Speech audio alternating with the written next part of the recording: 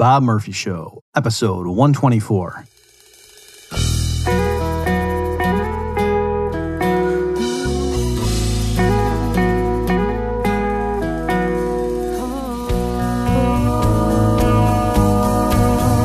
There's a tidal wave coming. What you gonna do? Get ready for another episode of The Bob Murphy Show, the podcast promoting free markets, free minds, and grateful souls.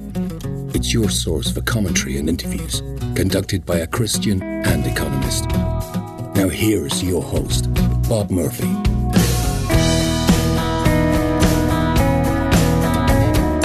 Hey everyone, welcome to another episode of The Bob Murphy Show. Now let me apologize in advance. I don't know if my mic is going to be picking this up or not, but the guy's here doing some lawn work out in the back, and you may be hearing it. And I thought, okay, well, worst case scenario, you folks can hear it, and it sort of gives an ominous whirring and buzzing sound as a sort of soundtrack to this episode. Very fitting. But the baby's asleep right now, and I want to get this episode out to you folks as soon as possible, so I'm just going to power through it. So what we're going to be doing in this episode, it's a little bit different. I'm going to first give you some theory on the front end, and then we're going to get into an interview with Whitney Davis, who lives just down the street from so-called Chaz, the Capitol Hill Autonomous Zone, the newest country on planet Earth as of last week. And so then we're going to just be asking her for her woman on the street observations, and I think she's doing some interviews as I record right now. So I haven't yet talked to her as I'm recording this. I'm going to be talking to her later, but then I'm going to combine this all into one episode for you folks. All right. So, I'm taking a risk. It's possible that the theory I lay out right now could be completely overturned by empirical reality. So that's the risk I run. Now, it's interesting because when I was in grad school, there were two main things that I worked on. One was the economics of what's called capital and interest theory. That was my doctoral dissertation at NYU. That was the topic of it, which is a very obscure field of economics or subject matter, but I had to do it, right? It was just, I had a fire in my belly, and Israel Kirzner actually tried to dissuade me from doing that topic. He thought I should do something more marketable, but he did say, if you have a fire in your belly, then go ahead and do it. And I did, so I did. And then the other thing I worked on was that I was in grad school when I wrote the booklet Chaos Theory, which are two essays on market anarchy. So the first essay is private law, and the second one is private defense. And so what I did in those essays was I just said, look, I was coming from a free market libertarian perspective, and said a lot of people, whether you endorse it or not, you can understand the arguments for why, say, the government doesn't need to be in education, right? You could imagine that all the schools were privately funded, or people, could homeschool too as an alternative. You might not like it, but you could see how society wouldn't fall apart if everybody had to learn their ABCs and whatnot at private schools. And I said, you could also imagine how the post office could be completely privatized. So incidentally, just as a point of order, the post office doesn't directly get tax funding, although if they have a shortfall, I think they have a pretty much guaranteed line of credit with the government. So the main intervention that subsidizes the post office implicitly is their monopoly on first-class mail delivery, just in case you didn't know that. But you can certainly imagine if that monopoly were removed and FedEx and UPS and whatever were allowed to deliver regular mail, just like they can deliver packages right now. In fact, many people could say, yeah, I could actually kind of see how that might be a good thing. All right? And even if you do think there's reasons for, we got to make sure that the delivery rates to Alaska are the same thing as sending a letter down the street, which is, one of the outgrowths of having the post office have a monopoly on first-class mail delivery. Even if you think that makes sense, you can see how getting rid of that and, quote, totally privatizing the postal delivery service wouldn't be the end of the world. So what I did in this booklet, Market Anarchy, Chaos Theory, was I tried to show how those arguments could be applied even to private military defense and the private provision of the legal system itself. So not just the court system and the judges, but also where do the laws come from? How do we know what's legal or not? Because that's something that a lot of people just conceptually think, of course you need the government to do that. The government's got to set up the rules of the game. So that's what I did in that booklet. And it's ironic because those are two things that I would have supposed would be pretty obscure, of interest only to, people with unusual idiosyncratic tastes and interests. And then it turned out that just a few years ago, as I'm recording this now, Thomas Piketty comes out with his book Capital, and it becomes an international bestseller, and all of a sudden capital theory is front and center in mainstream debates over tax policy. And so it was my knowledge and expertise on that obscure area all of a sudden was important, and people needed to know. And by the way, Piketty didn't know a lot about capital theory per se, just so you know. And then likewise, who would have thought that all of a sudden in 2020, people needed to know the theory of how might you get rid of government police? Like, wouldn't that just mean anarchy would break out and there'd be a massive crime wave? And, just even conceptually, how the heck could you get rid of the government police? Because wouldn't it just be a bunch of warlords going around? I mean, so this kind of stuff, whether you like my answers or not, those of us in this literature have been dealing with that for decades at least. I mean, it depends how far back you want to push it in terms of the early pioneers in this stuff. All right. So what I'm going to try to do in this particular episode is not get really radical in the sense of taking the analysis further than I need to. So for those of you specifically who want to defund the police, or at least you're very sympathetic to that goal, and yet you have obvious concerns, like, well, gee, I mean, even though, the police do a lot of bad stuff, but I mean, don't we kind of need, who are you going to call if someone's breaking into your house? Right. And if just there were no police, I mean, after a while, wouldn't people stop paying their taxes? And then what would happen? And wouldn't, right? So I understand those concerns. So what I'm going to do in this episode, like I say, is answer the question, biting off as little as possible, but yet still answering the question. Okay. And when I say answer, that's too ambitious. All I really mean is I want to provide a framework for how to think through this stuff so you can at least save yourself time. Because again, those of us who are theorists in this genre or this niche of political theory and economics, we've been working on these problems for a long time. And a lot of the stuff that, maybe if it's the first time you've ever thought of it, seem like really crushing objections. Well, when you think about it for 30 years, you realize after a while, that, actually, no, that's not really a very difficult problem after all, that sort of thing. Okay, so that's what I'm going to try to do here. So the first distinction I want to make is between law and law enforcement. So when you say defund the police, notice you're not saying abolish the legislature, or you're not saying decentralize the court system. All right, so that is pretty radical, and that's what gets into, genuine anarchy. And when I say anarchy, I don't mean it in a pejorative sense. I mean, like, how there's aristocracy is the rule by the elite few, monarchy is ruled by one, well, anarchy is ruled by no one. All right, so in a political theory context, we say anarchy, we just mean there is no sovereign power sitting on top of a pyramid over the rest of society. And if you think, well, that's impossible, again, I think you're just falling for simplistic fallacies and you haven't thought through this enough. All right, but in any event, the defund the police movement or goal, that's actually fairly modest, and it's not that hard conceptually to imagine. Okay, now to do it in practice, there could be some issues, but I'm saying that's a much easier pill to swallow than getting rid of the legal system itself as we know it, the coercive government role in the creation of legislation. And so what I'm going to be doing here is to say, let's just suppose for the sake of argument that the government still exists. People still have elections. You still go vote for your mayor. You vote for your senator.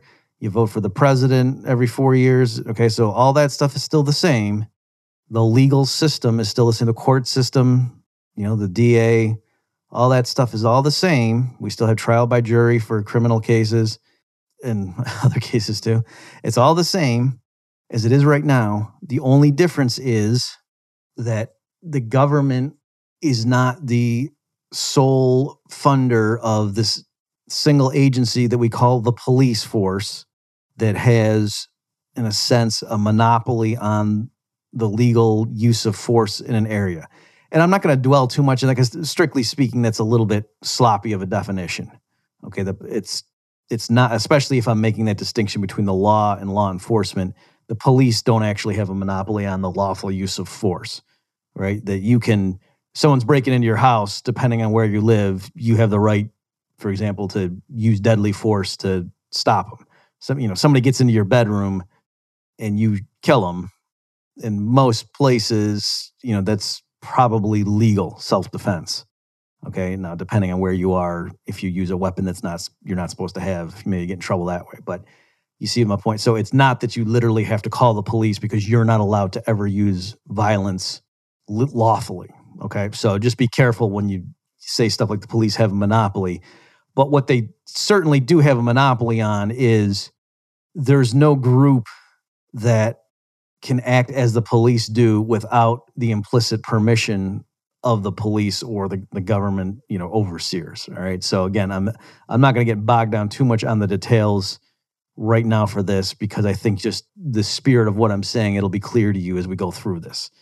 All right. So again, the distinction I want to make is law is still going to be provided by the government, and strictly speaking, we should be saying legislation. All right. Because political theorists make a distinction. But what you think of as what the government does right now, like how does a bill become law and that sort of stuff, keep that all the same. And the issue is just more narrowly, could we defund the police? So the role that the police play in law enforcement, that role be taken away from the current agencies, the current police forces, and then what? That's the question we're going to try to discuss or consider in this episode.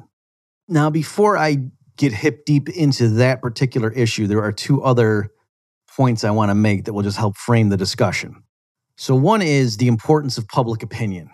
And I'm going to say this, which may alienate some of the more right-wing listeners who are hearing me for the first time or are relatively new, in case you didn't know this, but hopefully that will also placate more left-wing progressive listeners who maybe your buddies gave you this episode, say, hey, check this thing out. And since I talked to you before about I was coming from a libertarian free market perspective, you got your guard up. Let me mention, I am a pacifist, all right?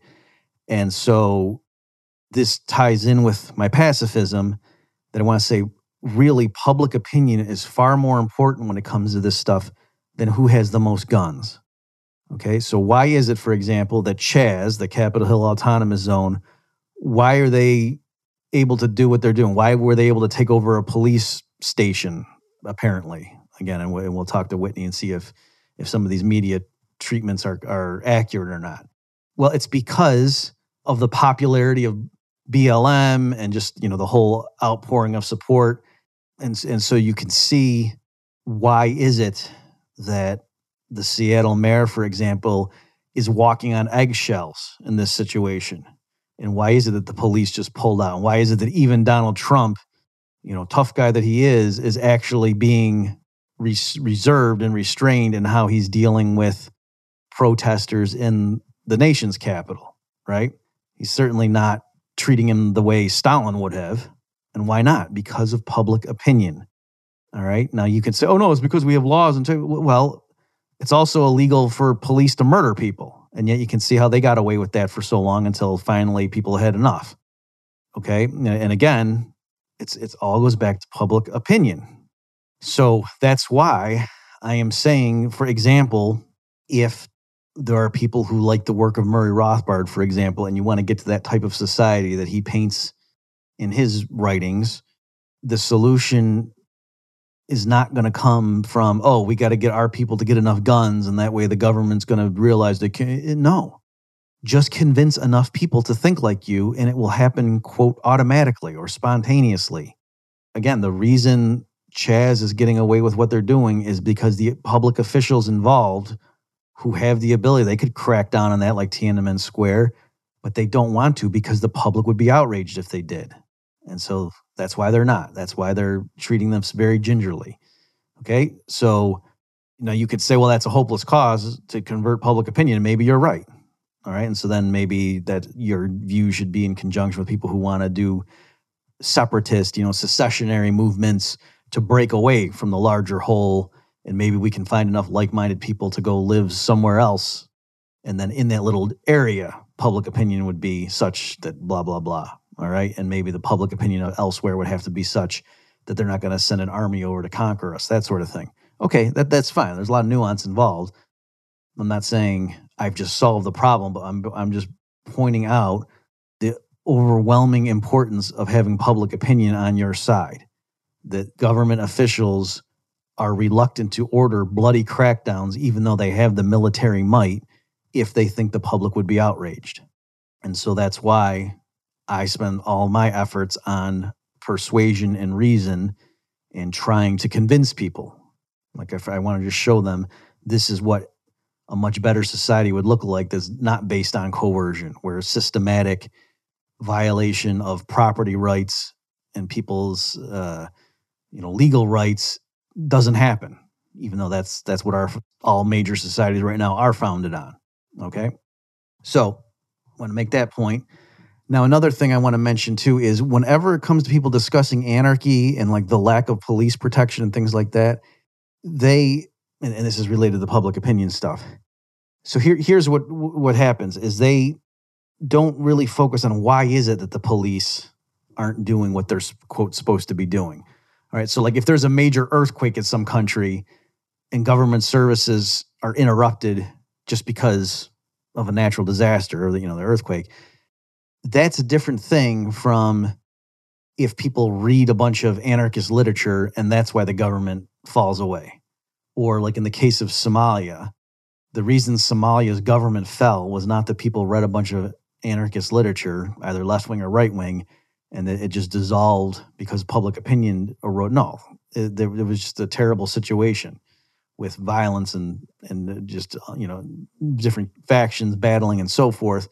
And so that's why, just as a selection bias, if you look around the world and say, where is there anarchy? Where is there a lack of government provision of police and military services, or like, South American drug cartels, or certain areas where they control the region and even government militaries might not venture into that area of the country because they just know, the rebels hold there, the cartels run that place. We don't even go there.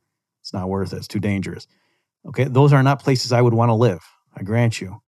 But that's hardly a test of anarchism the way it's expounded in the literature, because again, it's not that the people there embraced anarchism, it's rather that the government system collapsed under its own weight or its own internal contradictions and weaknesses, and then what arose in its absence was not pleasant, all right? So in contrast, and I'm pretty sure Whitney's eyewitness account is going to bear this out, living in the, quote, anarchy of Chaz is much preferable to living in Somalia after that brutal dictator fell.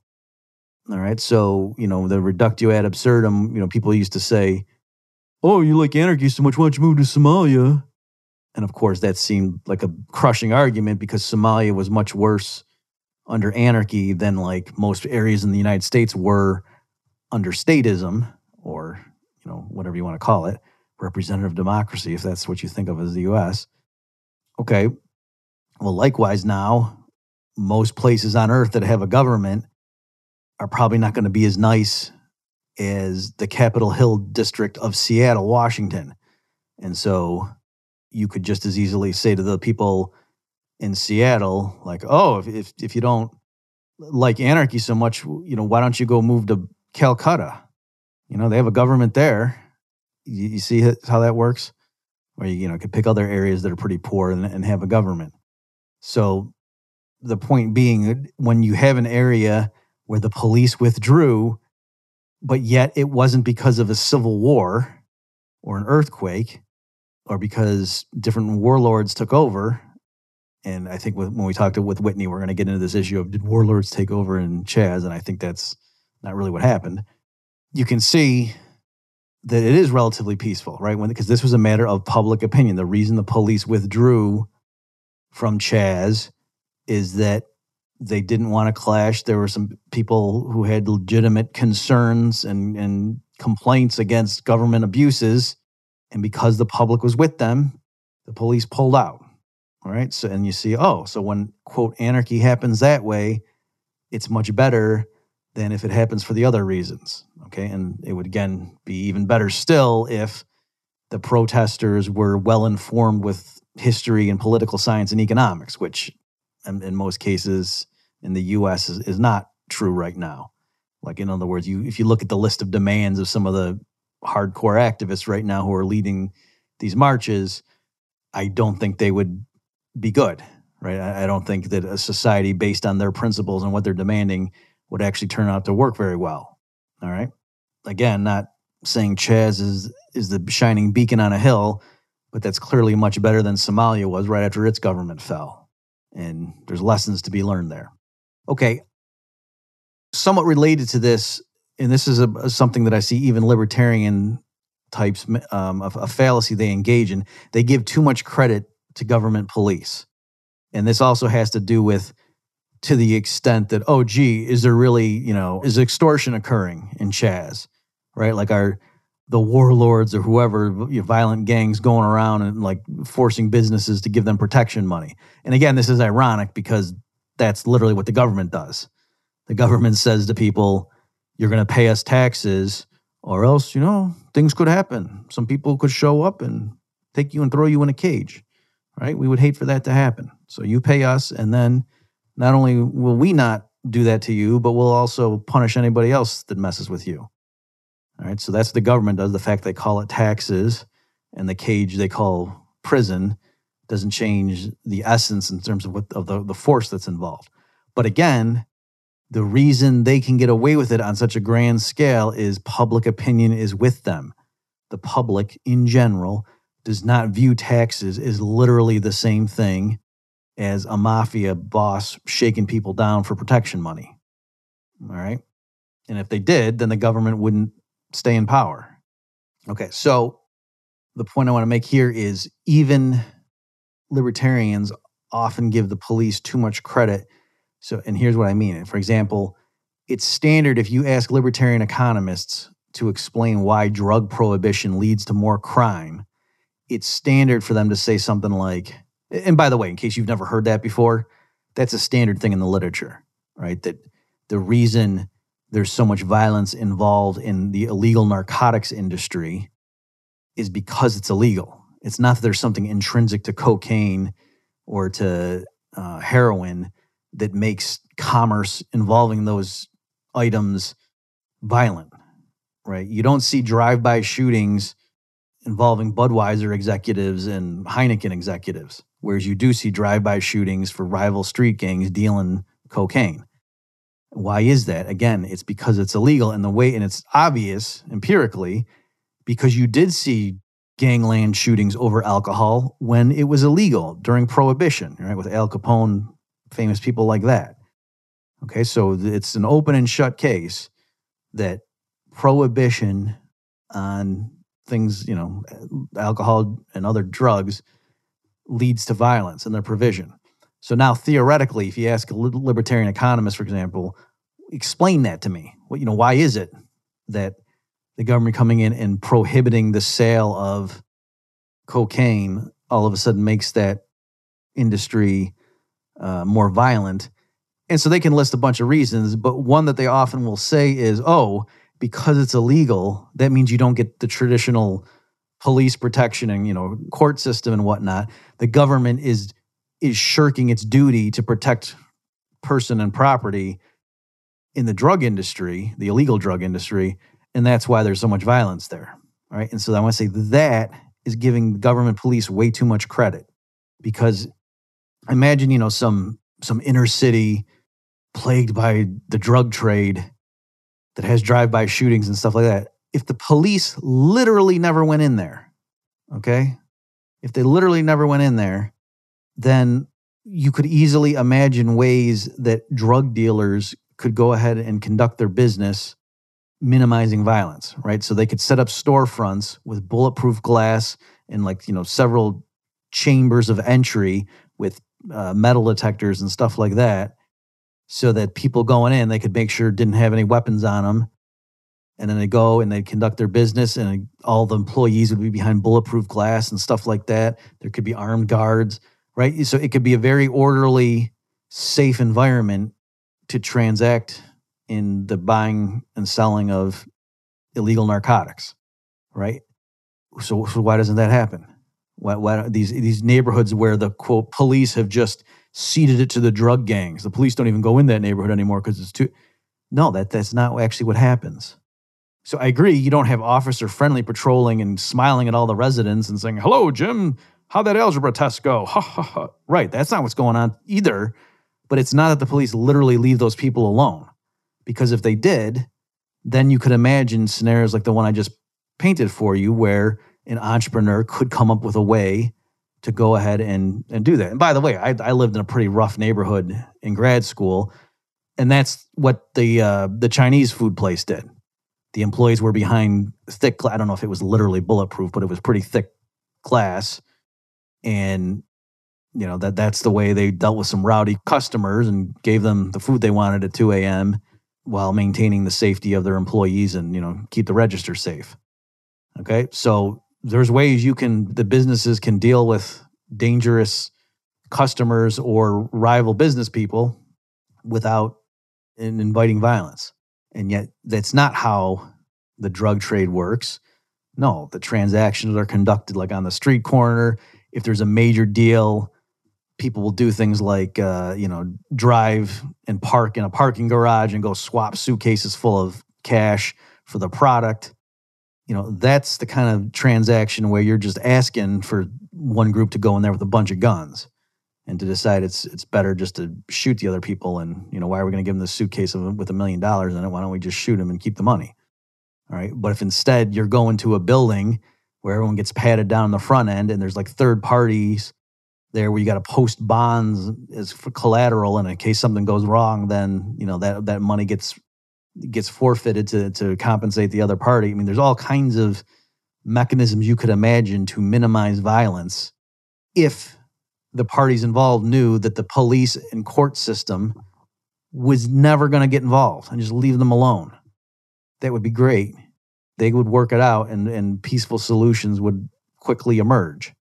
And so the reason that doesn't happen, the reason as I'm talking about that stuff, people are like, come on, what are we talking about? That's not how the inner city works, Murphy. What are you, nut? Right. Because if there were a storefront property where there was just open sales of heroin day in and day out in broad daylight, the local pastor of the Baptist church would call up the police and say, what are you doing? Are you kidding me? You got kids walking by this place. You can't have that. You got to shut them down. All right. And there would be, you know, people on the local city council that would say, the blight in this neighborhood. Can you imagine that? And look at the, just the apathy of the local police that they won't even, you know, they're turning a blind eye to this poison and they would shut it down. Okay, so that would not work. You know, banks wouldn't deal with the transactions from that place, among other things, right? Because they'd be worried the DEA would come in and shut, or, you know, whoever, the Federal Reserve would do something. Just like right now with the marijuana dispensaries. You know, a lot of them there's issues about them using the banking system because they're not sure the legal status and whatnot. Okay, so my point is, when you look at certain areas of the country that are plagued by drug violence, the answer or the explanation for why is not, because the police have completely abandoned that area and that's why, you know, the drug cartels are running roughshod over it.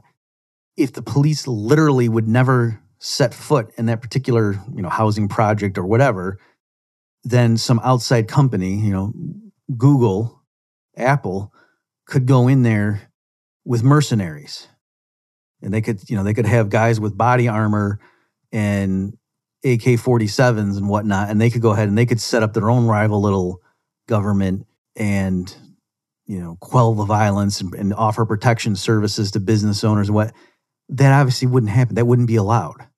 At some point, you know, the FBI and the BATF and whoever, in conjunction perhaps with the National Guard or even the military, depending on how heavily armed these mercenaries were, would go in there and quash that. Because they would say, no, we can't tolerate having this sort of rival paramilitary group on U.S. soil that will give people funny ideas. They'll think that we're not in charge, right? So again, the point being, it's sloppy, and it's not just that sloppy, it is not factually correct to look at certain areas and say, there's violence because the police aren't doing their job. They're not intervening enough. No, it's that the police are still intervening in the sense that They are there waiting in the wings, and they will crush any rival group that tries to provide law and order services. All right, so this stuff with Chaz and this, these allegations, that there's some rapper or something with an AK-47 walking around demanding protection money, and he's a warlord. And okay, again, I think probably some of that's overblown. But even if it's true, even if the laundromats and the restaurants or whatever in the Chaz district are having to pay protection money, and again, they were doing that before. It's called property taxes and other types of business taxes. Even if that's true, the explanation is, see, that's what happens when the police stop protecting you. Then all these vultures come in.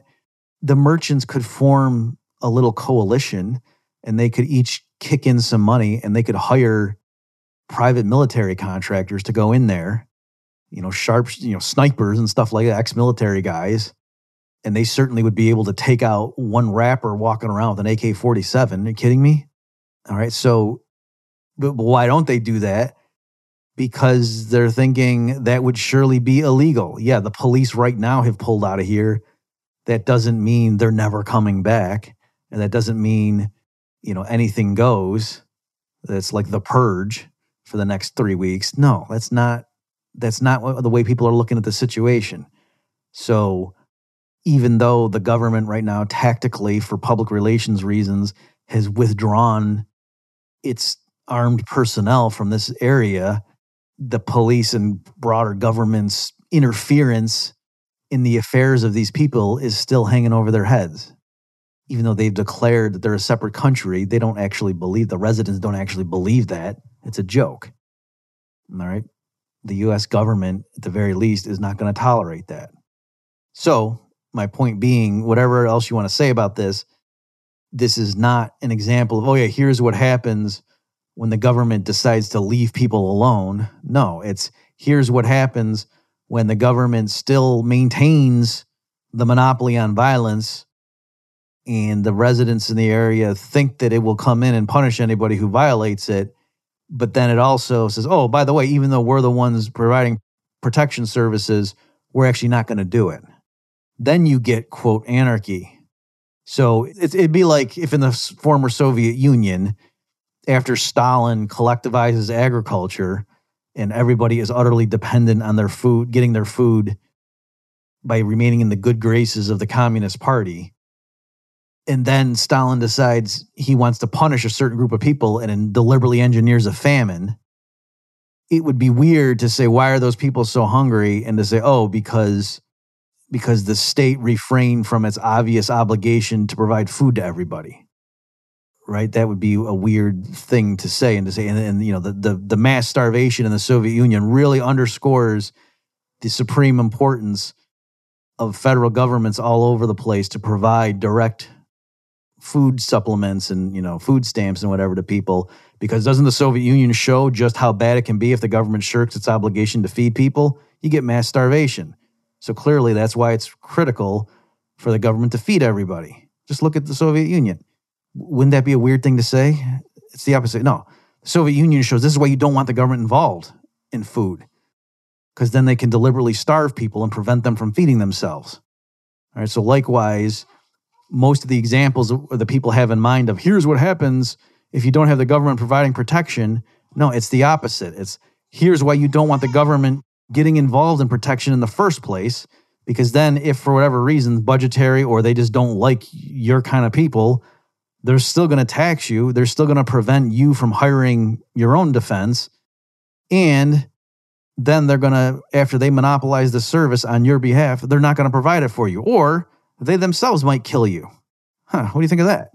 Right? So far from showing the vital importance of government-provided police services, Chaz and other examples like this actually show how awful a job the government does at providing police services. And this is why you wouldn't want them to be involved in it. And so let's just scratch our heads and brainstorm and think, can we imagine the government not being directly involved in the provision of police services and things still working out okay? So that's what we're going to try to do now for the rest of this theoretical portion of the episode. Hey everyone, let's take a break from the discussion to mention Podsworth Media. This is the company that does the audio for The Bob Murphy Show, and they also did it for Contra Krugman when that was still a viable podcast. And I just want to say, if you're getting into podcasting or if you already are doing it and you're looking for someone new to do your audio editing, I would recommend Podsworth Media. Besides the obvious stuff, if they take your raw audio files and jazz them up, they're also very good at catching things. There was some time recently where I was talking to somebody and nothing scandalous, but there was something that went through. I had jotted a note down and I meant to say, hey guys, edit this out. It wouldn't be good if this went out live. And they caught it on their own. I forgot to pass along the note and these guys caught it. So for all these reasons, a few of their other services, I'm looking at their official description here. They reduce and remove background hiss, hum, rumble, and rustling. They use EQ to make your tone more pleasing and easy to listen to. They compress and level everything so the listeners don't feel like they have to adjust the volume throughout the episode. They also can embed each MP3 with metadata that helps your show look professional and helps your SEO. And besides me, they also work with Tom Woods, Michael Chaney, Buck Johnson, the Libertarian Christian Institute, and other libertarian podcasters you may have heard of. So if you're in the market for audio editing for your podcast, go to Podsworth Media, and the website is podsworth.com, or you can see the link at the end of every Bob Murphy Show episode. So again, that's podsworth.com. So the critical point here when it comes to defunding the police and to understand why is it that the police's service to citizens, particularly in the United States, has been so poor, the critical issue here is competition, all right, or monopoly versus competition. So, put it simply, when the police act badly in a certain city, the residents can be outraged, and what can they do? They can't fire the police. They can't just say, you know what, call them the first thing Monday morning, we're calling up and we're switching police providers. Yep, I know the other company pays or charges 8% more for a police provision, but you know what? Killing somebody in cold blood while people are recording you on their phone and not caring, that's where I draw the line. I'm taking my business elsewhere. You can't do that. The most you can do is get mad at the mayor for not doing something about it. And then even there, what are you going to do?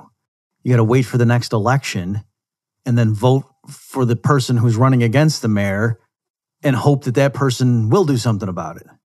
And even there, if you don't get enough people to vote with you on that point, then your vote is utterly useless. It does nothing. You still have your money taken from you against your will to fund these people that you consider to be murderers. Okay?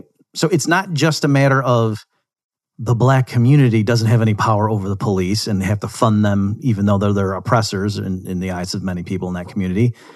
There's lots of white people too who see footage like what happened. They're just horrified and outraged, and they still have to fund it too. Their money pays for that too. They pay the salaries of those people that they consider to be murderers or at least incredibly reckless.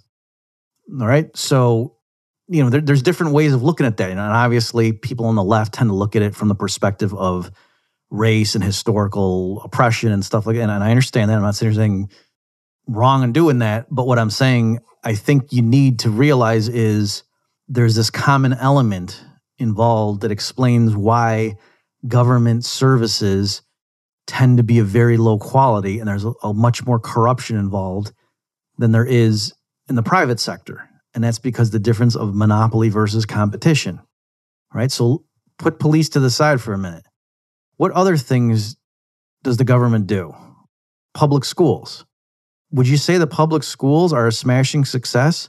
Now, by the way, I know a lot of people on the left are going to take umbrage at that and get defensive and say, no, those teachers are giving their... Right, I didn't ask, do you think the average fifth grade teacher in the public school is trying hard and means well and wants to help students and should be held up as a role model? Yes or no? That's not what I asked. I said the public schools as an institution. Do you think they're doing a good job educating America's youth, particularly those who don't come from privileged backgrounds and they don't have parents that can afford to send them to private schools? Would you say the public schools are doing a good job? I would like to think most of you would agree, whether you would do it publicly or not, but you would know that I'm telling you the truth when no, they're obviously not. They're failing kids horribly. And again, I'm not here pointing fingers right now saying who's to blame. You can agree that the system is failing without necessarily us all agreeing on the specific reasons why. But I'm saying surely one necessary component of that, one necessary element, is that the public schools have a monopoly in the sense that the people who have to fund it have to do so whether or not they agree with it.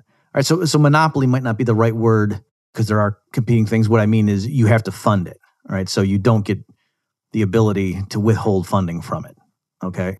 Because that's really, when you come to competition, there's different things. So yes, there could be a monopolist provision of a certain service and the government says anybody who competes with that thing, that's illegal, we'll punish you.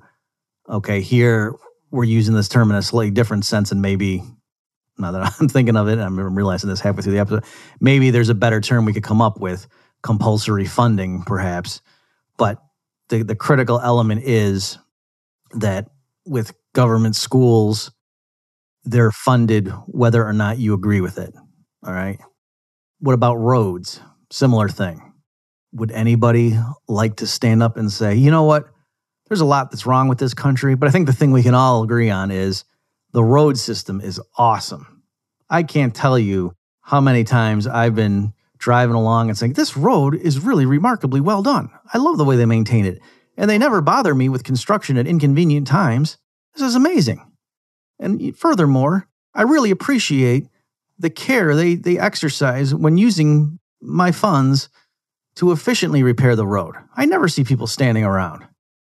I don't think too many people talk like that, right? So I'm just pointing out things that the government is in charge of, and it does not do a good job, does it?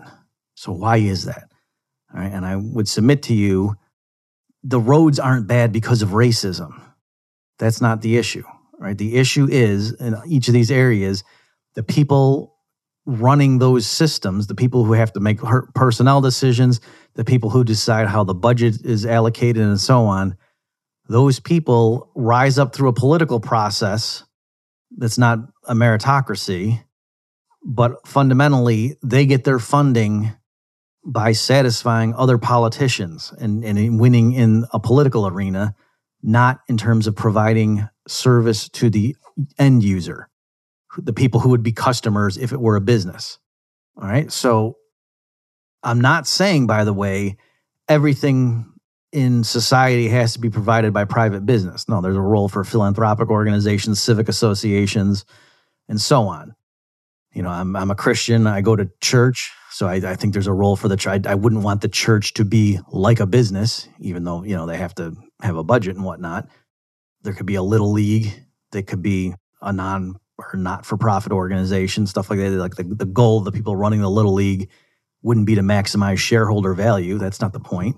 All right. So I'm not saying everything needs to be a business, but I am saying when it comes to business and they have customers, competition and the fact that they cannot compel payment from their customers is obviously critical in keeping them courteous and keeping them interested in the happiness and satisfaction of their customers.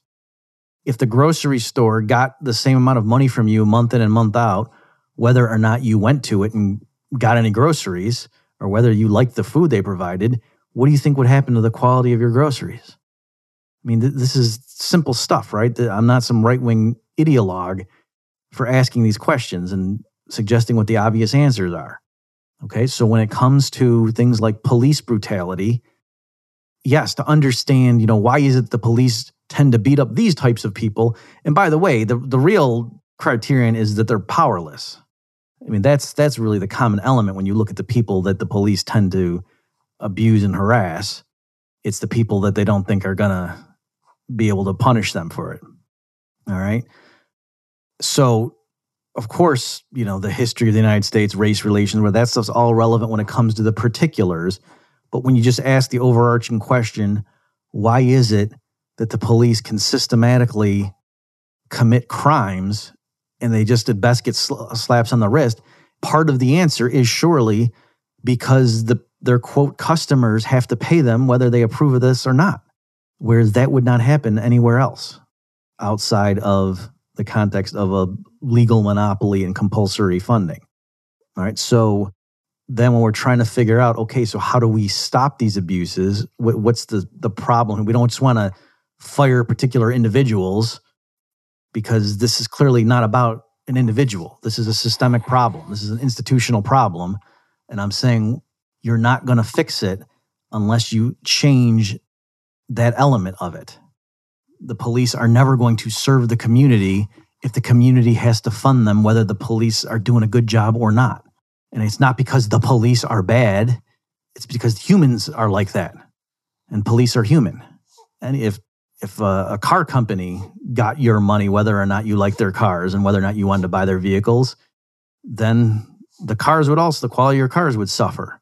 And it might be that when you took the car in for maintenance, the mechanics would make fun of you and mock you, and they could even kill you if they could take your money and there's nothing you could do about it, right? You could see that culture developing. It might take a while to develop that culture, but if there was no checks, then that would happen, or it could happen. All right. So likewise here, and that's why, by the way, I'm pleasantly surprised that the defund the police movement is actually, that is the right way of framing the goal, I think. And so they put their finger on what the issue is. Like they realized the only way we're going to bring these people to heel is to withhold payment. And so I think that's great. So my suggestion, though, with all this is to say what you need to do, it's not merely defund the police, it's that transfer the funding of police services to the public or to the community, if that makes you feel better, or to individuals. Return the funding power to the people.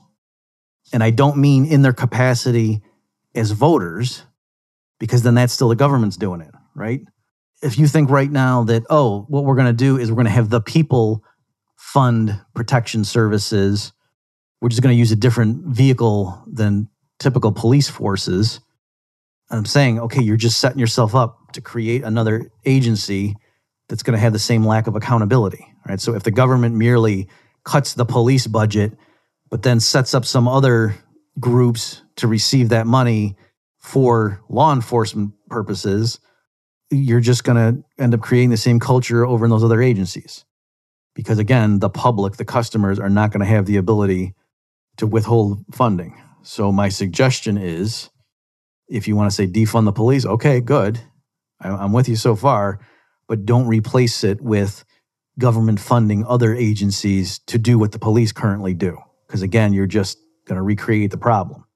It might take different form depending on how much of a restructuring it is. But the point is, if a crucial element involved in the continued operation of these abuses and the fact that they just persist is this lack of accountability due to the public not being able to withhold funding, you're obviously not going to solve that if you're still going to have the government in charge of funding. So, to circle back to what I said at the beginning, here, even though I'm involved in this literature where we talk about could you have a completely voluntary society where, there is no coercive government institution at all, I realize that's too radical for people right now, and I'm not talking about that. I'm saying right now what you could imagine is the legal framework, what are the laws and not, that could all still be established the way it is right now. It's just the people who go out to enforce the law, that service could be provided by competing personnel, perhaps some of them working for companies, others could be just, sole proprietors, or it could be just individuals. That could all happen. But the critical thing is their funding needs to come from private individuals in the community.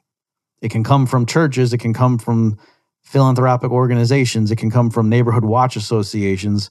All right, so I'm not saying it has to come from a business, although it could, but I'm saying it needs to originate from the people whose money it actually is, as opposed to people who are taxed and then politicians spend it on their alleged behalf. And that would be huge in terms of changing the incentives for those law enforcement personnel to respect their customers, and the community at large. Just like right now, there are firms, like stores and whatever, they hire private security, right? Like if you go to you're not going to the mall anytime soon with the social distancing and whatnot, but before all this COVID stuff, you're going to a department store and you're browsing, or you go to a Best Buy and you're looking at the chances are there are undercover store security, and they might not be employees of the store. They might be working for some outside firm that, Best Buy or whoever contracts with. And they're young. I mean, I know this because I knew a girl who worked in that capacity, right? So they're not like big burly guys who look like Secret Service agents and they got something in their ear. That would be too obvious. No, they look like regular people, even teenagers or, people in their young 20s who are in regular clothes and they look like they're shopping, but they're actually looking for shoplifters, okay? And they know, they've been trained, like if they see someone swiping, so they might go and physically detain them or something. But the point is they're not going to kneel on them for 8 minutes and murder them. Why wouldn't they do that? Let's just stop and ask. Why wouldn't they do that? Because it would be bad for business. If you're Best Buy and you're hiring people to be undercover and go through the store looking around for shoplifters, you don't want it to be that some kid trying to steal an Xbox game gets murdered by the person you hired while the public is recording it on their phone. That would be horrible for business. Whether or not the law would exonerate that particular security firm employee or not, and say whether that was legal or not, doesn't matter. Best Buy would not want to hire that company again. And other companies would go up to Best Buy and say, what are you kidding me? We saw what happened. Drop that contract. We'll provide security services. And look at our personnel in the last 5 years have only been accused twice of using excessive force. And here, let's show you the specifics of what happened in those cases. You see here, the one kid was stealing steaks from the grocery store, and our guy tackled him, and he broke his arm on the way down. Yep, we talked. We changed our training procedures. Blah blah blah. You see, that's the kind of stuff that would happen. So it's not that everyone would be perfect, and there would be no brutality or excessive force ever, but competition would curb it. Not because everyone involved is a humanitarian, but because it would be bad for business. All right. So again, if that horrifies you and oh no, I don't want the profit motive. Well, okay. Well, what's more important? Stopping systematic oppression and brutality, or not giving a nod to the profit motive? All right, and I'm being serious that you can see competition working in these other areas. Look, when it comes to the problems of the inner city, for example, I know there's concerns about fast food restaurants, and they say that's like a food desert, and these fast food companies come in and they just they cater to people's weaknesses, and it leads to obesity, and it's really a play. Okay, but the people who go to McDonald's, they like McDonald's food. That's why they keep going there. If McDonald's started poisoning them literally, or if when you went into a McDonald's, the employees would throw you up against a wall and search through your pockets and beat you up and kill you sometimes, people would stop going to McDonald's and they would go out of business in that area. All right, the McDonald's restaurants would not remain open if their employees treated the community like that. Okay, so say what you will about private business, it won't kill you on camera. How's that? How's that for a low bar? And the same cannot be said for the police. All right, so when it comes, again, to defunding the police, it is critical if you want this to work and to really change things.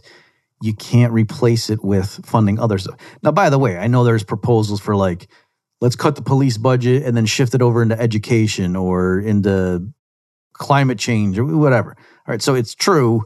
You can probably tell, given my attitude on other things, how I feel about some of that stuff.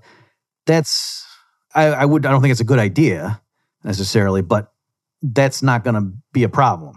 What I'm saying is that what you can't do, though, is to say that what we're going to do in terms of providing police services, the services right now that the police are supposed to provide but do a poor job of it, the government's still going to be in charge of doing it, and it's just got to be funded, and we're just going to pay these agencies to do it instead of paying the police.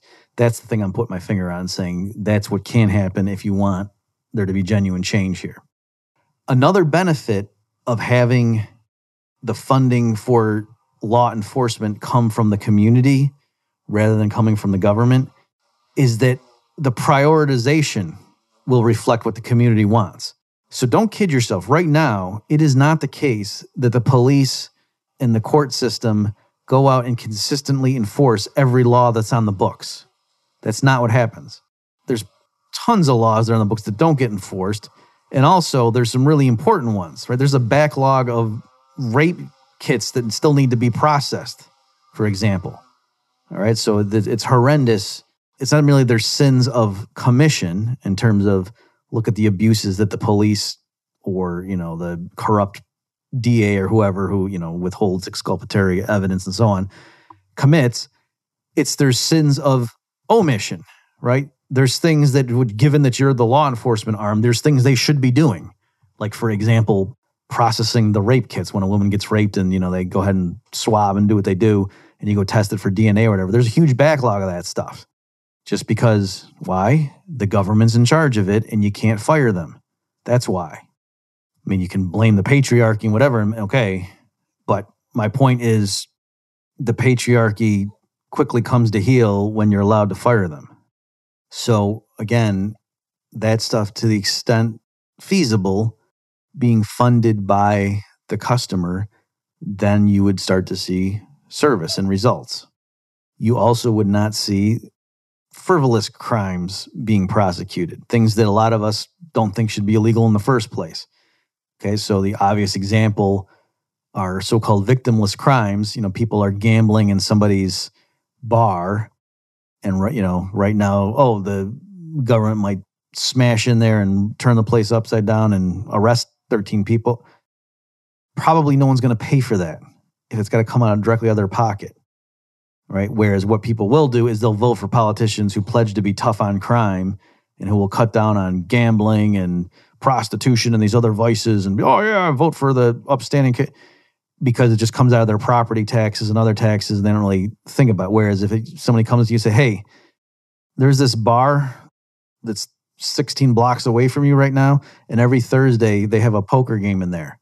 Would you be willing to pay $500 along with several other of your residents, your neighbors, to send a force in there to shut those people down? And then would you be willing to pay whatever, $30 a week to keep those people in a cage for a year to punish them for that? I think a lot of people would say, no, I really don't want to pay the $500 and $30 a week. I wish they weren't gambling. I don't think that's good. I hope my son doesn't get involved in that. But no, I think maybe I'll just tell my son don't gamble and keep my $500 and $30 a week for the rest of the year.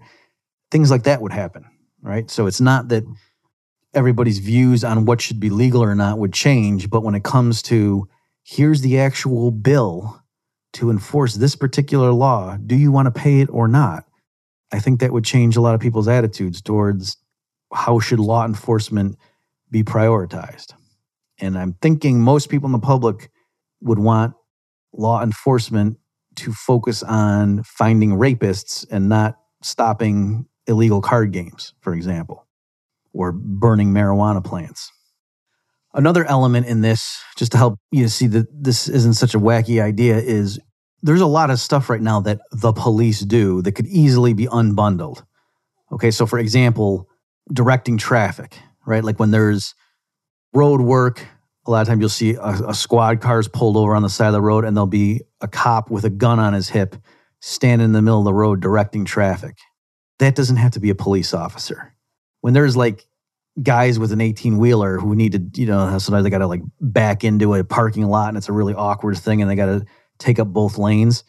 People just hop out and go and they stand in the road and they put cones down perhaps, and just regular people stop the traffic and then wave them on and stuff when the 18-wheeler's out of the way. All right, so that's not something that you need to have the police do. So clearly that sort of thing. Even traffic tickets in general, that doesn't need to be the police, right? You could have different personnel, and you could say, well, is the government hiring or not? Well, they could. I, of course, ideally would want the roads to be privately owned, but put that aside.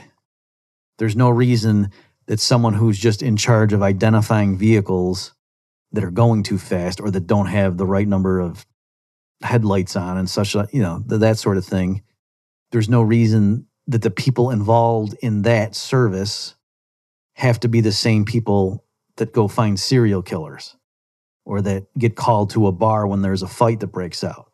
There's no reason that has to be the same personnel involved in those tasks. All right, so when you start unbundling the services, you realize the police do a lot of stuff right now that could easily be handled by other personnel. Like at a courthouse right now, there's like the bailiff and the people that are there walking the defendant around, escorting him. There's no reason that the police have to be involved in that role. Just like if the overhead light goes out in the courthouse, the electrician that comes in doesn't have to literally be a city employee, or if whoever it is that takes care of the lawn in front of the courthouse. There's no reason that person pushing the lawnmower or riding the lawnmower has to literally be a city employee. That could be just a privately subcontracted firm. Okay, so to the extent that government agencies still need some elements of law enforcement, they could spend money, tax dollars, to hire these people too. But my point is, in general, that doesn't need to be something that the government pays for. And to the extent that the government still does need some specific things of what the police currently do, you could easily imagine them hiring personnel supplied by private companies, for example. Just like if the government hired Sam's Lawn Service to take care of mowing the grass in front of the courthouse, people wouldn't think that was crazy anarchy. And, oh no, there'd be warlords and you'd have different lawn, one guy would be cutting the lawn with a push mower, another guy would come with his riding mower, he'd run right over that guy and slice his head up and blood would spurt all over the daisies. It'd be crazy. That's what would happen unless you need to have one agency in charge of providing all the lawn service in the city. Otherwise, they would be nutty to talk like that, right? So then why is it if you need someone to escort defendants into the courtroom, oh, we need to have a monopoly agency for that? Why? Okay, so a lot of you probably think I'm dancing around the issue, which is that, okay, oh, and by the way, I should mention another thing that the police can do is like they perform the role of like a bounty hunter, right? Like if there's some fugitive or whatever, that's police. But notice we actually already do have bounty hunters that are not police, right? So they work with law enforcement. So a lot of these services like traffic tickets and directing traffic when there's an accident and things like this, and even bounty hunters, those things are all, you could easily imagine them being privately provided. But now the fundamental thing when it comes to law enforcement per se, the reason, and this is the point that I'll end on, the fundamental objection here is people say, I can't conceive of this, Murphy, because, all right, somebody's accused of murder and he gets convicted or whatever, and then I don't understand how you're saying like the court would just call up the Acme Police Services and they would escort the now convicted person to the prison. And I mean, what if that guy calls up Jim's defense services and he says, I'm innocent and here's my check, Jim, don't you agree? And Jim says, oh yeah, I think you are. And so then, the van carrying the defendant, the convicted felon now, over to the prison has 3 armed guards from Acme, and then Jim's legal services sends over their Hummer and they have 6 guys with heavier weapons, and it's a shootout in the streets, right? Like how without the police being just in charge to be the overwhelming force so that the community knows they're the ones who run the show. I mean, wouldn't it just be lawless anarchy with warlords, right? Like that's the objection. That's why people were so quick to say that's what happened to Chaz. So I don't want to deny that something like that is possible. Something like that did happen in Somalia. Again, and I'll put this in the show notes page, folks. So this is bobmurphyshow.com/124. Somalia was better after its government fell than before, right? So yes, Somalia under anarchy was not as good as most of the U.S. with a state, but Somalia under anarchy was better than Somalia with a state. All right. And So just keep that in mind. So that's always what the claim is. If you're a political, philosophical anarchist, you're not saying it's perfect. You're just saying you don't make the situation better by giving one group of people a legal monopoly on violence and giving them most of the guns. That doesn't make sense. All right, so back to our analysis here. Right, I am not, of course, saying there could never be a situation where rival groups are vying for power in an area. That happens a lot in human history. So obviously, I'm not saying it doesn't happen.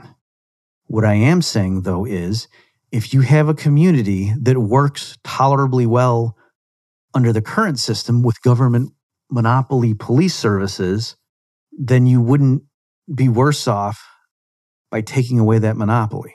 Okay, so let me flip it on you.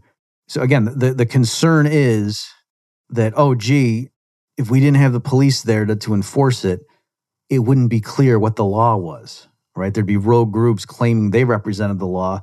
Somebody would be convicted of murder in a regular courtroom by a jury of his peers, and then he'd be getting transported, and then some other group would come and spring him and bail him out using superior firepower. And I said, that can happen right now, right? Some mob boss gets convicted, and they start transporting him. His accomplices could try to break him out. You know, they could try to stop the police escort. And a lot of people think, oh, well, the reason they don't is just because, you know, the police outgun them. I mean, that might be a tactical consideration, but the fundamental consideration is, no, the community agrees with the legal framework. They would know who the criminals were. And so likewise, just because there's competition now in hiring the bodies to come and transport people from here to there, right? Like, it's anarchy doesn't break out if you hire someone, an outside company, to provide the food service. And so the actual physical transport of prisoners, there's no reason that those employees have to work for the state or the city government. They could be supplied by an outside firm. And if somebody stopped them midway in a shootout, okay, well, likewise, sometimes violent people stop armored cars that are delivering money to banks and rob them. It doesn't mean the community now says, well, geez, I don't know who the rightful owner of that money is. No, people would know who was in the wrong and who was the criminal. And so if Jim's legal services stopped someone who were transporting a criminal who was convicted in the lawful way, in terms of public opinion, then they would be a bunch of outlaws. And people would stop using Jim's legal services. I mean, right now, if Jim does a racially insensitive tweet, the community is going to boycott him. So certainly, if they used armed thugs to break a murderer out of prison, he's going to go out of business too. Okay, now I know you can sit there and come up with all sorts of, well, no, but what if, stop, wait a minute. Right now, why is it that the police aren't just the rulers of us all, right? If what you think is the reason the police or the reason we have the rule of law is because the police are the dominant force and they have enough guns to outmatch any mob boss or whatever, and that's the reason we have peace in an orderly society is because the police have enough guns so that they have no viable competition. If that's what you believe, then why aren't we ruled by the police? Why isn't the chief of police the most powerful person in the land right now? You say, oh, because the mayor is his boss. Why? The mayor doesn't have more guns than the police. Yet the mayor can fire the chief of police, right? Why doesn't the chief of police just have the mayor killed? And the answer is because public opinion, that's why. Okay, so again, I'm just showing you, when you think through how is it that our current society works, you'll realize it is not based on the use of violence per se, it's based on public opinion. Hey folks, let's take a pause from the discussion to mention why you should contribute to The Bob Murphy Show. I don't want to do ads. I think that would change the flavor of the podcast, and so I rely on support directly provided by you, the listener. And so I'm going to ask you, if you like the show, the content I provide, and you haven't done so already, why don't you give it a whirl? Go to bobmurphyshow.com/contribute. And thanks for listening. The last loose end I want to address before going to the interview is private prisons. Because I was talking to the people in the supporting listeners group for the podcast, and I mentioned, I'm going to be doing an episode talking about defund the police. And someone said, okay, if you're talking about what they're going to construe as privatizing the police, that's going to invite comparisons with private prisons, and a lot of people don't like that. And it's true. Private prisons are not a smashing success. They're not a humanitarian success story by any stretch. Now, why is that? Again, this gets back to my earlier point, or perhaps my main point for this. The reason so-called private prisons don't work as well as private pizza shops or private movie theaters, right? So just think about that. If you're horrified by the notion of private prisons, the bad things that happen there, they don't happen in private movie theaters, do they? Or private pizza shops. Why not? All right, because again, the customers can walk away from those latter two. With private prisons, who is the actual customer? It's the government, right? It's not the prisoners. They're not paying for it. It's not a hotel. And it's not the public. I mean, they're paying for it in the sense that their taxes are taken from them and transferred to the prison operators who are making a profit off of it. But they're not customers in the normal sense that they can withhold funds. So far from hurting my case, so-called private prisons actually help my case. Because again, what happens when the government privatizes the prison, they just outsource the funding or they outsource the provision. So the government is still paying for it. It's just the group they hire to do it happens to be a for-profit company. So again, if you are afraid of private prisons or you think that's a really bad experiment, then when we talk about defund the police, what it can't mean is that you transfer the police budget to some other agency or agencies for them to provide police services. Or it also doesn't mean hiring private firms to provide police services if it's the government still hiring them. Because then, yeah, that would be privatizing the police, analogous to privatizing the prisons, but that's not what I'm talking about. You want to defund the police. And so again, the money comes directly from people in the community. And I should also mention too, I don't know if I said this explicitly, when we talk about funding police services, this could be, it doesn't have to just be for-profit companies. It could also be neighborhood watch groups where, people could just form civic associations where, okay, yeah, in this neighborhood, because the police from the government don't come around anymore because we defunded them, our tax dollars now don't go to any sort of police force. We're going to set up, it could be like a volunteer group, at least in the interim, until something more systematic comes along or is established, right? That's totally consistent with what I'm saying. So don't construe this as me saying it's got to be a major corporation comes in and provides these services. It doesn't have to look like that at all. It can be more organic. But again, the critical thing is it can't be the government using tax dollars to fund other organizations, even if they happen to be private sector, because you're going to still get the same abuses because it's the fact that the government funders were okay with what the police have been doing all these decades already. So they're not going to change on a dime. Okay, and with that now, we have ended the theoretical portion of the podcast episode, and we will turn to my interview with Whitney Davis, who has been amidst Chaz as she lives just down the street, and she's going to tell us what she's seen from her perspective. Whitney, welcome to the Bob Murphy Show. Thank you, Bob. Thanks for having me.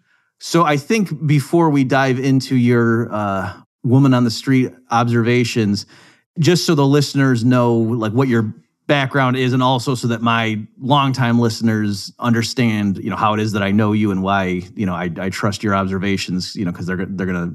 Some people might be thinking, oh, well, she's just a regular, but she doesn't know the way I look at the world.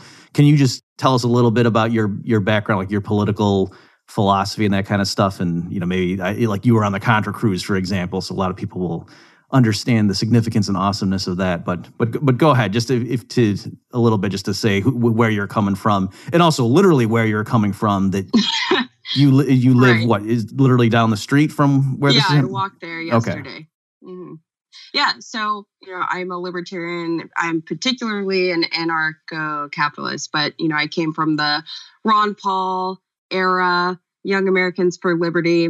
And I believe I met you kind of through those things. I went to Mises U, if that tells anybody anything. So I'm pretty familiar with Austrian economics, with the non-aggression principle and the ideology of libertarianism. And that's really how I view the world, is do not initiate force on anyone. So that's kind of where I'm coming from with this perspective. Okay, great. And so then the reason I have you on right now is I saw you made an interesting Facebook post a few days ago at this point where you were basically saying, hey, everybody, the way I'm seeing some of my friends and colleagues talk about Chaz, the Capitol Hill Autonomous Zone, is completely erroneous. That's certainly not what I'm seeing. I'm assuming you're getting it from the media. And I can say I fell for one in particular. There were at least two things that I've seen where they're apparently false posts. So one, I think a lot of my listeners may have seen, because a lot of us are friends with the same people. So there was something going around Facebook where it was a photo saying supplies needed, men's shorts, blah, blah, blah, ice, the good kind. And I didn't know what that meant. I was asking my wife, is that like a street euphemism for some kind of drug, or what is that? Or they just mean literally, no, not like the chipped kind. I mean the shaved. And people were, these idiot leftists, they can't even go 2 weeks without running out of supplies and they want to revamp the world. And then somebody I saw who I believe to be, accurate, was saying, no, that shot is from something that happened in Philadelphia, like some homeless people got kicked out of a shelter or something in post. So there's a lot of stuff like that going around where people who already hate Antifa and in particular people who think the idea of defunding the police is insane and, oh my gosh, there'd be crackheads running the world if we did that, they are painting a picture that perhaps is not accurate. And that's the tone I originally saw. But then I also realized that you went out, so as we're recording this, you went out yesterday for more observations and research. And so here, could you just, I guess, maybe tell us first, how did this thing develop to the best of your knowledge in terms of, the connection to the broader events going on nationally? And then, I'm just curious what you saw. Sure. And I'll preface all this with, I live down the street. I walked there yesterday. I have a friend that actually lives in the Chaz. So he's a citizen of Chaz, I guess you could say. Can I ask you, I was so out of the loop. When I saw people referring to the Capitol Hill Autonomous, I thought that was referring to Washington, D.C. at first. Because there was stuff going on there. I think that has been a part of confusion. And so this, and I do want to get into that a little bit because Capitol Hill is a very unique neighborhood of Seattle, and it gets confused with downtown Seattle. It gets confused with what's going on in DC, so we can kind of clear that up. Okay, great. But I'll start with the background, how it led up to this. So several weeks ago, there were the initial protests with George Floyd. I actually did attend that. It was downtown Seattle. I want to make this clear that downtown Seattle is different from Capitol Hill, different culture, different zoning laws, or not laws, different zoning, completely separate. And the reason I want to make that is because what happened there is different than what happened at Capitol Hill. So there, as I was leaving the protests, there were people coming in and looting and burning cars, and everyone saw that and it was horrible and tragic. And then the next week, there was also a protest in Bellevue where they were looting downtown Bellevue as well. And then there's been some areas, it's been interesting. So I'm in groups and militia groups, pro-gun groups, Reopen Washington groups. And then I'm also in kind of these leftist groups here and seeing the militia groups try to respond to violent protests and protect property there. So things kind of calmed down after we had this, kind of people standing up and protecting their property there. So for the past 2 weeks, there's been protests every day in Capitol Hill, and it's been different from what was going on in downtown Seattle. It was just a bunch of protesters blocking the streets. No cars could get through. They were either standing or laying or sitting and chanting, but there wasn't looting and rioting. And the police were using their typical dispersion methods with pepper spray and tear gas and flashbangs. Can I ask you, Whitney, so at this point in the beginning, when, how big, was it the street was wall-to-wall people, or it was 12 people blocking the road? Oh, no, it was thousands of people at this point. Okay. And there's videos of it on Twitter where people were recording from the rooftops and getting kind of an aerial view of it. It was a very large protest at this point. And can I ask, is it 24/7, or is it around 11 p.m. people start dispersing to go to sleep, or what does that mean? It was not 24/7 that I was aware of. Of course, I went to bed too, Sure, so I right. was following this.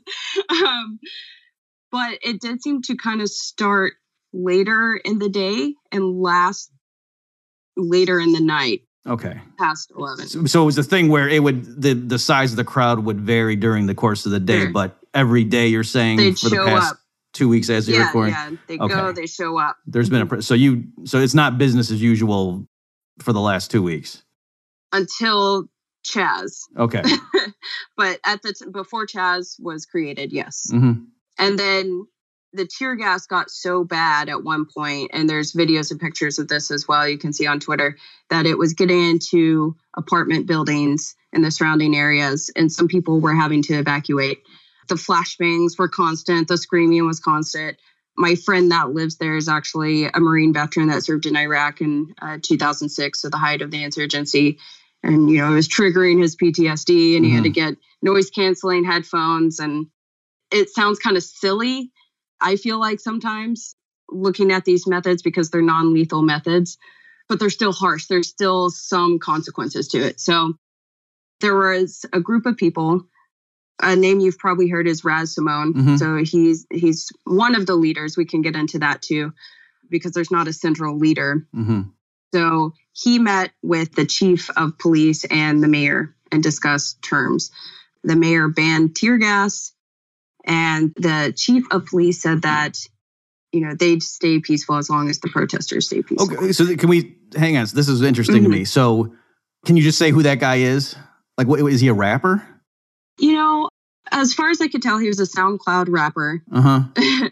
Whatever legitimacy that is.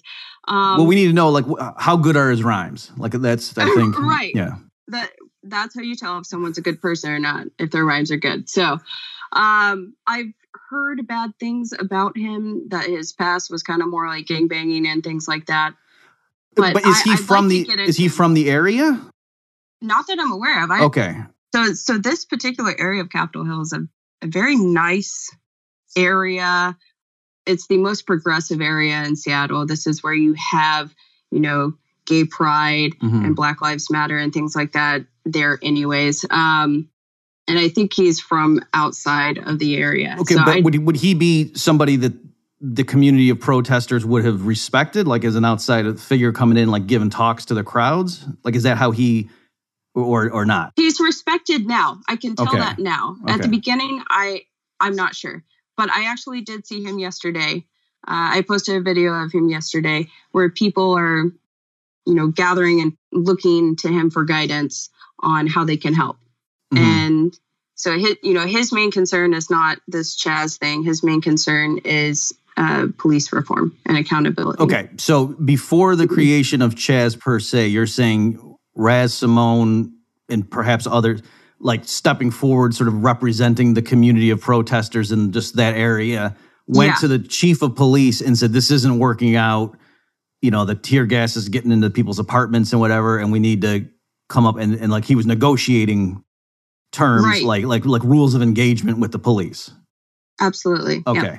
And then the police chief, since it's a very progressive area and whatever, and did not want to give the appearance of cracking skulls, said, okay, sure, we'll stop using... Did you say he said we'll stop using tear gas? Or you didn't say that? The mayor banned it. Okay. Mayor Durkin banned tear gas. And then the chief of police said that, we'll play nice if you play nice.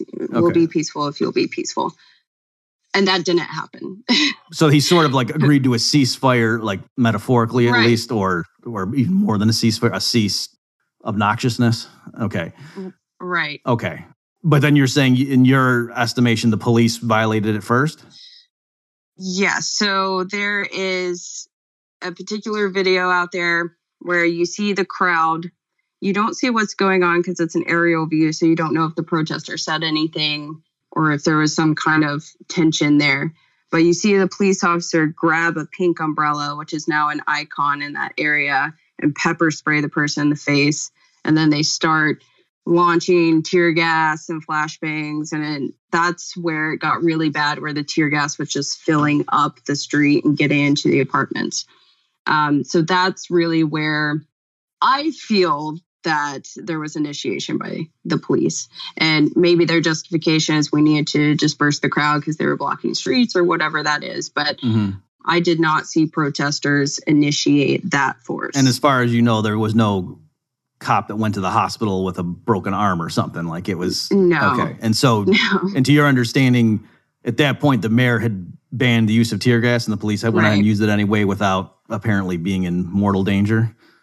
Yeah, but I will say the next day there was retaliation by the protesters. Okay. So they did throw objects. They did throw tear gas back. They did shoot off fireworks at the police. Mm-hmm. So it did kind of turn into this battle zone. And there were reporters out there. There was a reporter that got hit by a firework and things like that. And I think it just built up so much that the mayor decided to call it and said, pull out of the East Precinct. And so I believe that was Sunday or Monday. That was Monday, I think, where they packed up everything. And so that would be, if it was Monday, that would be June 8th, just for the listeners listening to this. Okay. Yeah, thank you. And so they were ordered by the mayor to pack up everything and leave. They packed up, moved all their expensive equipment out, boarded everything up. And then that's when Chaz began. The protesters took the barricades and pulled them out. Supposedly, the protesters asked the businesses if they wanted to be in the zone. Mm-hmm. And there was a voluntary agreement to it. And so that's why it grew from the precinct to a couple blocks and the park that's nearby. Mm-hmm. And so we can get a little bit more into what it's like today, but that's the history of Chaz, the founding of Chaz. So again, just to be clear for people who it hasn't really been on their radar and they say, oh yeah, I need to look into it. So it's literally after these clashes were happening. As far as you know, did anybody die in those clashes? No. There were injuries, but no deaths. Okay. And so the mayor then was the one who ordered the police, you know what, I don't want some huge incident on my hands. We're trying to be, handle this civilly. And told the police just pull right out of there, like vacate that area. Okay. And she's been very supportive of the zone ever since. And it's been really interesting. Okay. And I'm sure, but just to be clear, that mayor is quite progressive, yes. I assume? Okay. Yeah. Yes, absolutely. Okay. So then, all right. And then you're saying the thing that's not as obvious is, so it expanded. And you're saying what, like, is there some uncertainty as to whether, and even if a business owner did say, oh yeah, I want to be part of it, could there also be like a thing of, they're going along because they don't want to cause trouble and I feel there could be an element of that. What people need to understand about this particular neighborhood is the most progressive neighborhood of Seattle. And so they already, were supportive of the cause. So it's very possible, I believe, that these businesses already supported the cause, were already on board with it. But I would not doubt, there are still businesses there that didn't have rainbow flags there. They were just normal businesses, didn't have any kind of political statement. So it may be possible that those businesses did kind of feel that they just had to go along with what's going on. Right. Okay. And as people, defenders of this, or at least just cynics in general who are coming from a libertarian perspective, have pointed out, it's not as if under the old regime with property taxes, like that was a voluntary decision either. So even if it were, that doesn't prove, therefore, this is a bad turn of events in the grand scheme of things. But okay. Or that the people defending the status quo can get outraged about that situation because that's how every business owner is in America right now with respect to taxes. Right. And what's also interesting is there's not a clear definition of border or anything like that. People can come and go as they please. Well, some people can. But the main difference is there aren't cops. Cops are not allowed. People take care of conflicts themselves. But there's also parking is free. They taped over the meters and everything. So it really is kind of a tax-free zone there right now. So one thing is, can you first just explain, just to try to give us an idea, like how big of an area are we talking about? Like in terms of city blocks or... Right. It's 6 blocks and it's not even consistent. So there's a couple blocks this way and then it branches off. Mm-hmm. But I'd say the biggest part is there's a park right next door, and that whole thing is included. And so it's a soccer field and then an additional grassy knoll and things like that over there. And that's kind of where people are camping out. Also, that's a good place to put snipers, just I've heard. Right. Yeah. That's where you want to go. So it's really like the definition, like in terms of people understand what falls into it, you would know it by certain street, like you walking down a street a certain amount of time, space, and then is there some kind of physical demarcation to show you this is where Chaz ends and the rest of Seattle begins? Yeah, so on the streets, there are clear barricades, and there are people that have appointed themselves as guards, not armed guards, to be clear, too. But coming in from the park, it's not very clear where it starts and where it ends there. So we just assume that all of the park is a part of it. Okay, so presumably some people from Chaz have to mix their labor with the blades of grass to then show. Right. Yes, yeah. Okay, so... All right. Well, this is interesting. So thank you. So that clarifies things. I think probably a lot of the listeners didn't, they heard bits and pieces, but didn't fully get what happened. So thank you for that. So then, one of the key things, if you alluded to it, was people were saying, "Oh, looks like they're not for open borders after all." So police can't go in because of the mayor's orders, right? So it's not that Chaz per se is keeping the police out. It's that the police were under orders from their boss or their boss's boss that they can't go in there. So that's an element. So I guess what would happen, like I'll play like typical Fox News viewer. Oh my gosh. So what happens, somebody's getting mugged and he calls 911 and the police, they just tell him, sorry, police can't go in there, deal with it yourself. So I did see some form of conflict resolution, I guess you could say, in there. And there are some people that are armed. Raz Simone was armed when I saw him. But I haven't seen anyone pull out a gun and use that as a method of... Can I ask, is there gun control? Like, is that technically illegal, or is that not how the gun control laws work there? In Seattle or in Chaz? I'm saying in Chaz, Seattle, right. Like, could residents of the Capitol Hill 3 weeks ago have legally owned firearms? That's what I'm asking. Yeah, so the gun laws in Washington are actually pretty decent. Okay. You have to get a concealed carry permit. And then for buying a gun, it's just your normal background check and a 10-day waiting period. I went with a group of libertarians and my boyfriend, and 3 of us were concealed carrying. So it's legal in Seattle to do that. And there were people doing that in Chaz as well. Okay. All right. So you said, though, that you did see conflict and then it was resolved. So do you want to tell that story? Right. And I saw a report on it by The Blaze, and it was just completely wrong. So, and the Blaze is like Glenn Beck's deal? Yes. Okay, for people to know. Okay. They said it as a Christian preacher was attacked by Antifa protesters. So here's what happened. I was there. At the main intersection, there are speakers, and you had a huge crowd there. There was this guy that came in. I don't know how to say this. Let's see. So those religious figures that go to ball games and they're loud and they're shouting things and screaming at people and all that stuff. It was that sort of person.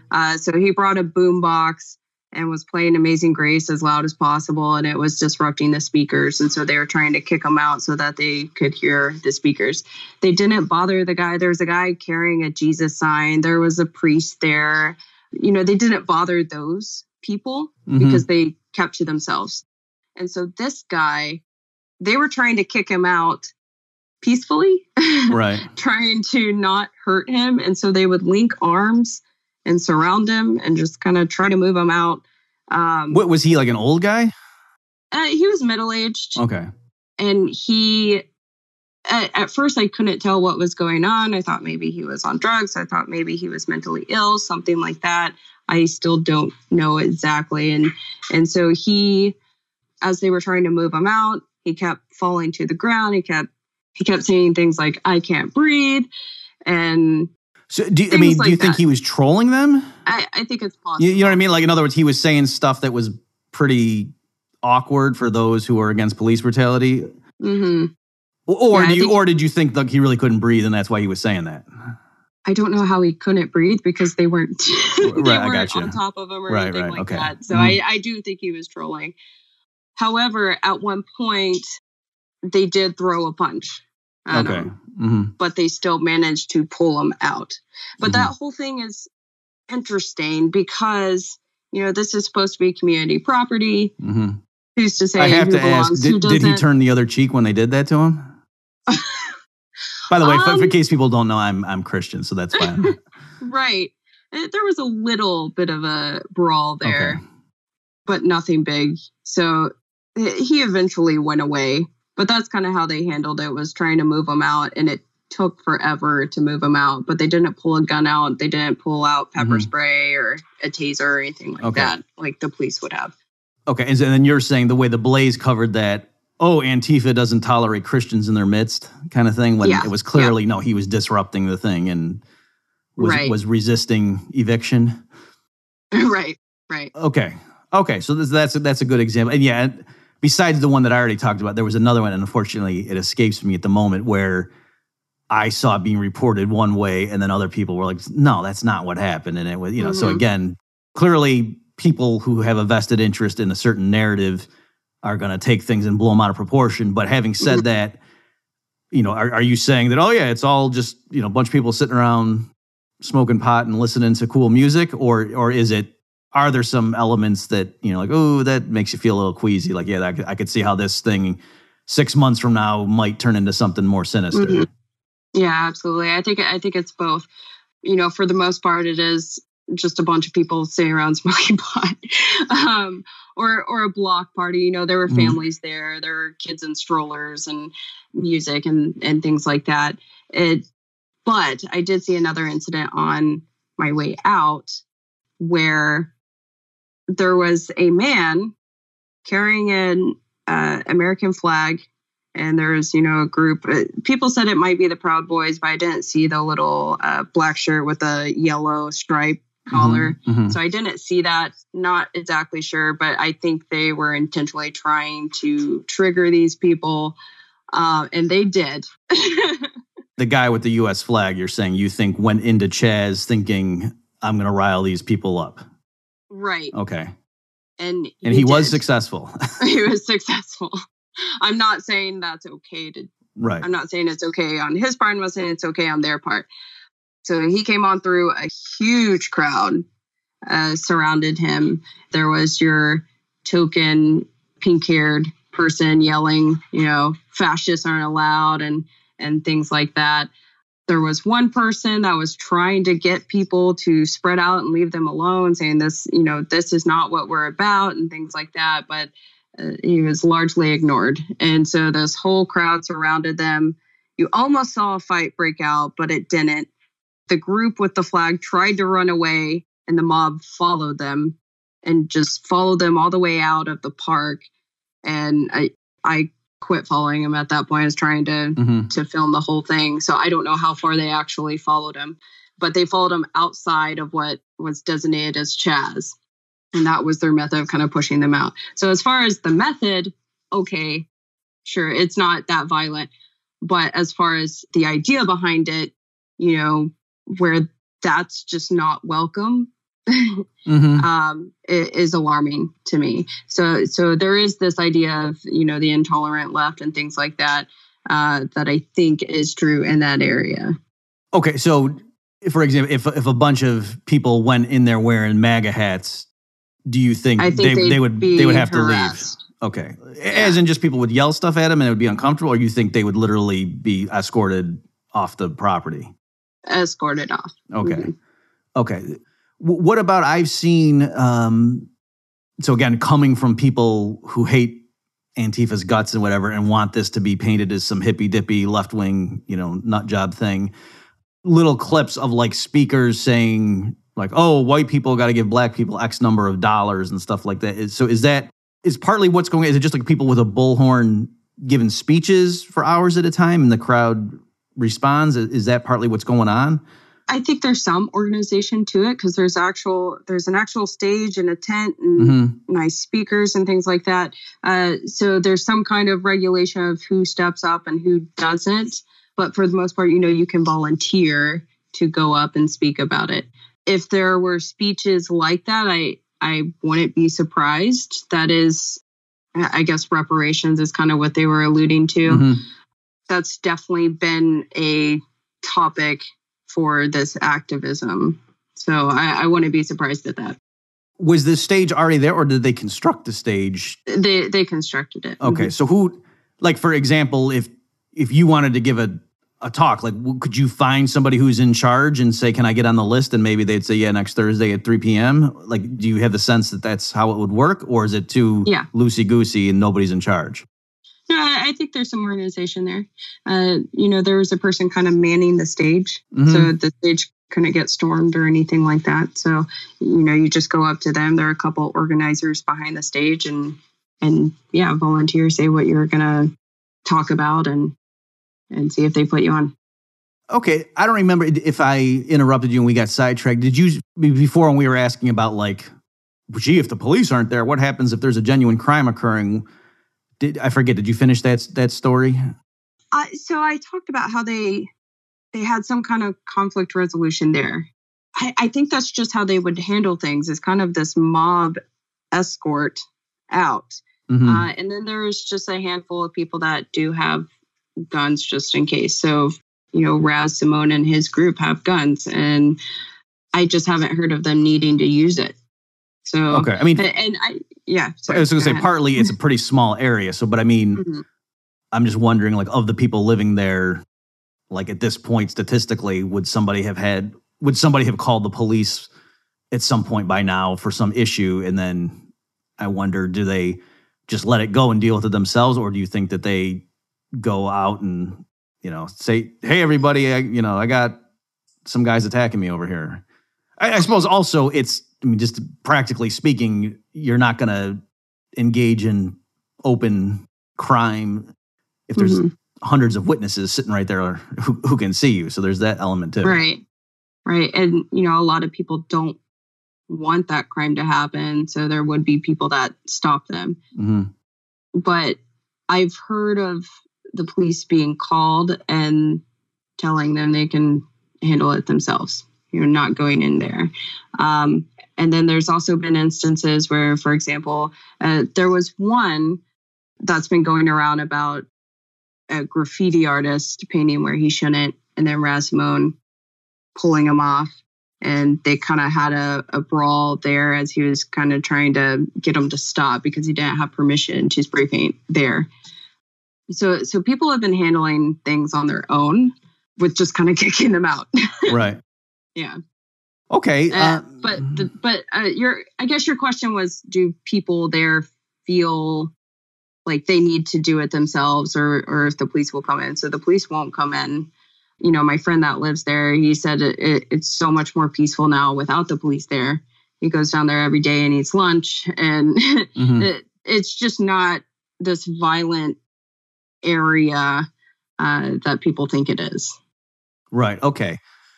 And so, and again, just to remind people, you said all along this was never an area where there was looting or something like that, even though that did happen in Seattle, but that was more downtown. Right. Okay.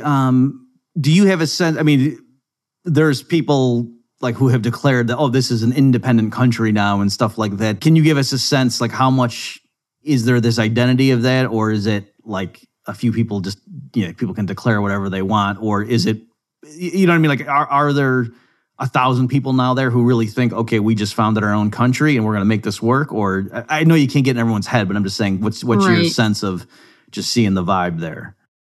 So own country, I mean, I do feel there are people that feel it is an autonomous zone, but more importantly, it's a no cop zone.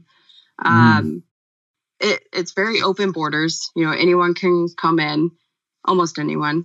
Cops can't come in. Mm-hmm. MAGA hats can't come in. There's no one checking IDs. There's no armed guards at the borders. There's no kind of regulation there. But there are several tents in the park area where people actually live, and they I would imagine they're building gardens. There's like 4 gardens there. There's a couple gardens on the side, and they're trying to make it their own, I guess you could say, own country. So these are people who didn't originally live in that neighborhood, and they're immigrants to Chaz. Right. Okay. Right. Homesteading the park, I guess you could say. Right. Okay. So that presumably will be fine for the summer, but then that might not be as palatable like once it gets to be winter, unless they build something more permanent. Okay. Right. So you mentioned some interesting things, like, for example, the parking meters don't work. But I wonder, I mean, a business owner, do you think they're still paying property taxes to the city? Yeah, absolutely. And they're paying for gas, water, electricity, everything to the city. Okay. So I mean, at this point, do you have any thoughts? So I guess number one, like, what's your overall assessment? Is this experiment in what would happen if the police just pulled out? So what are your thoughts on that? I mean, okay, it kind of, I'm an anarchist, an anarcho-capitalist, so I appreciate that sentiment, and it does bring me a little joy there. But from what I've observed, I do think there's a distinct difference between the communist way of doing that and the capitalistic way of doing that. Overall, it does come down to the people and the morality of the people. So overall, I felt pretty safe there. I didn't feel that there was any need for police to stop anything or to protect anyone or anything like that. But I would say there's still this slight threat of violence when it comes to, if you have a different ideology, like MAGA hats and things like that. And I just don't see that happening in an anarcho-capitalist society. I just don't, because we respect the individual. So I just don't see that veil of threat with that style. But there definitely was kind of that. And they were very suspicious of videoing and pictures too. So I kind of triggered some people when I was live streaming there. So it felt very... Well, can I ask you, in the sense they were looking at you, or like they said to you, where are you from? Who are you working for? That kind of stuff. Not to that extent, but they did say things like, cameras are just antagonizing and we don't need those here and things like that. But I wasn't trying to trigger anyone or antagonize anyone. I was trying to show the truth, what the media hasn't covered, which I thought would be more beneficial, but they didn't want that. Right. Okay. So I guess the last thing is, obviously you don't know the future, but like, if you had to guess, how do you think this is going to play out? Do you like, from what the mayor has been saying, for example, like, is her position, we're going to get the list of grievances and come up with some long-term solution that will reincorporate Chaz back into Seattle, or is that not how she's talking? So Raz Simone and his people have been trying to talk with her and talk with the police, and even the fire department's been in on these conversations. And right now, there doesn't seem to be a plan to enter again. I know they kind of tried at one point. Just a few of them walked in and check on the precinct there, but a few of who? The police. Okay. Police officers. Yeah. For me personally, so they're so reliant on donations. And right now there's an abundance of donations, but how long is that going to last? Like you said, weather's a factor. It's still raining here sometimes. I mean, I just see this kind of fizzling out. I don't see, and I've talked to a couple other people on how they feel if they see the police coming in and moving these people out, and they just don't really see it because the mayor has been holding the police back, and the mayor has been supportive of Chaz. So I just see it kind of fizzling out on its own, and then maybe Chaz just being this normal neighborhood of Seattle as it once was. So, okay, well, we'll see. Yeah, sure. All right, well, I think that's probably a good point to wrap it up then. So my guest has been Whitney Davis. Whitney, thanks so much for being a part of the show and sharing your perspective. Thank you, Bob. Okay, take care. You too. You've just experienced another episode of The Bob Murphy Show, the podcast promoting free markets, free minds, and grateful souls. For more information and to subscribe to this podcast, visit bobmurphyshow.com.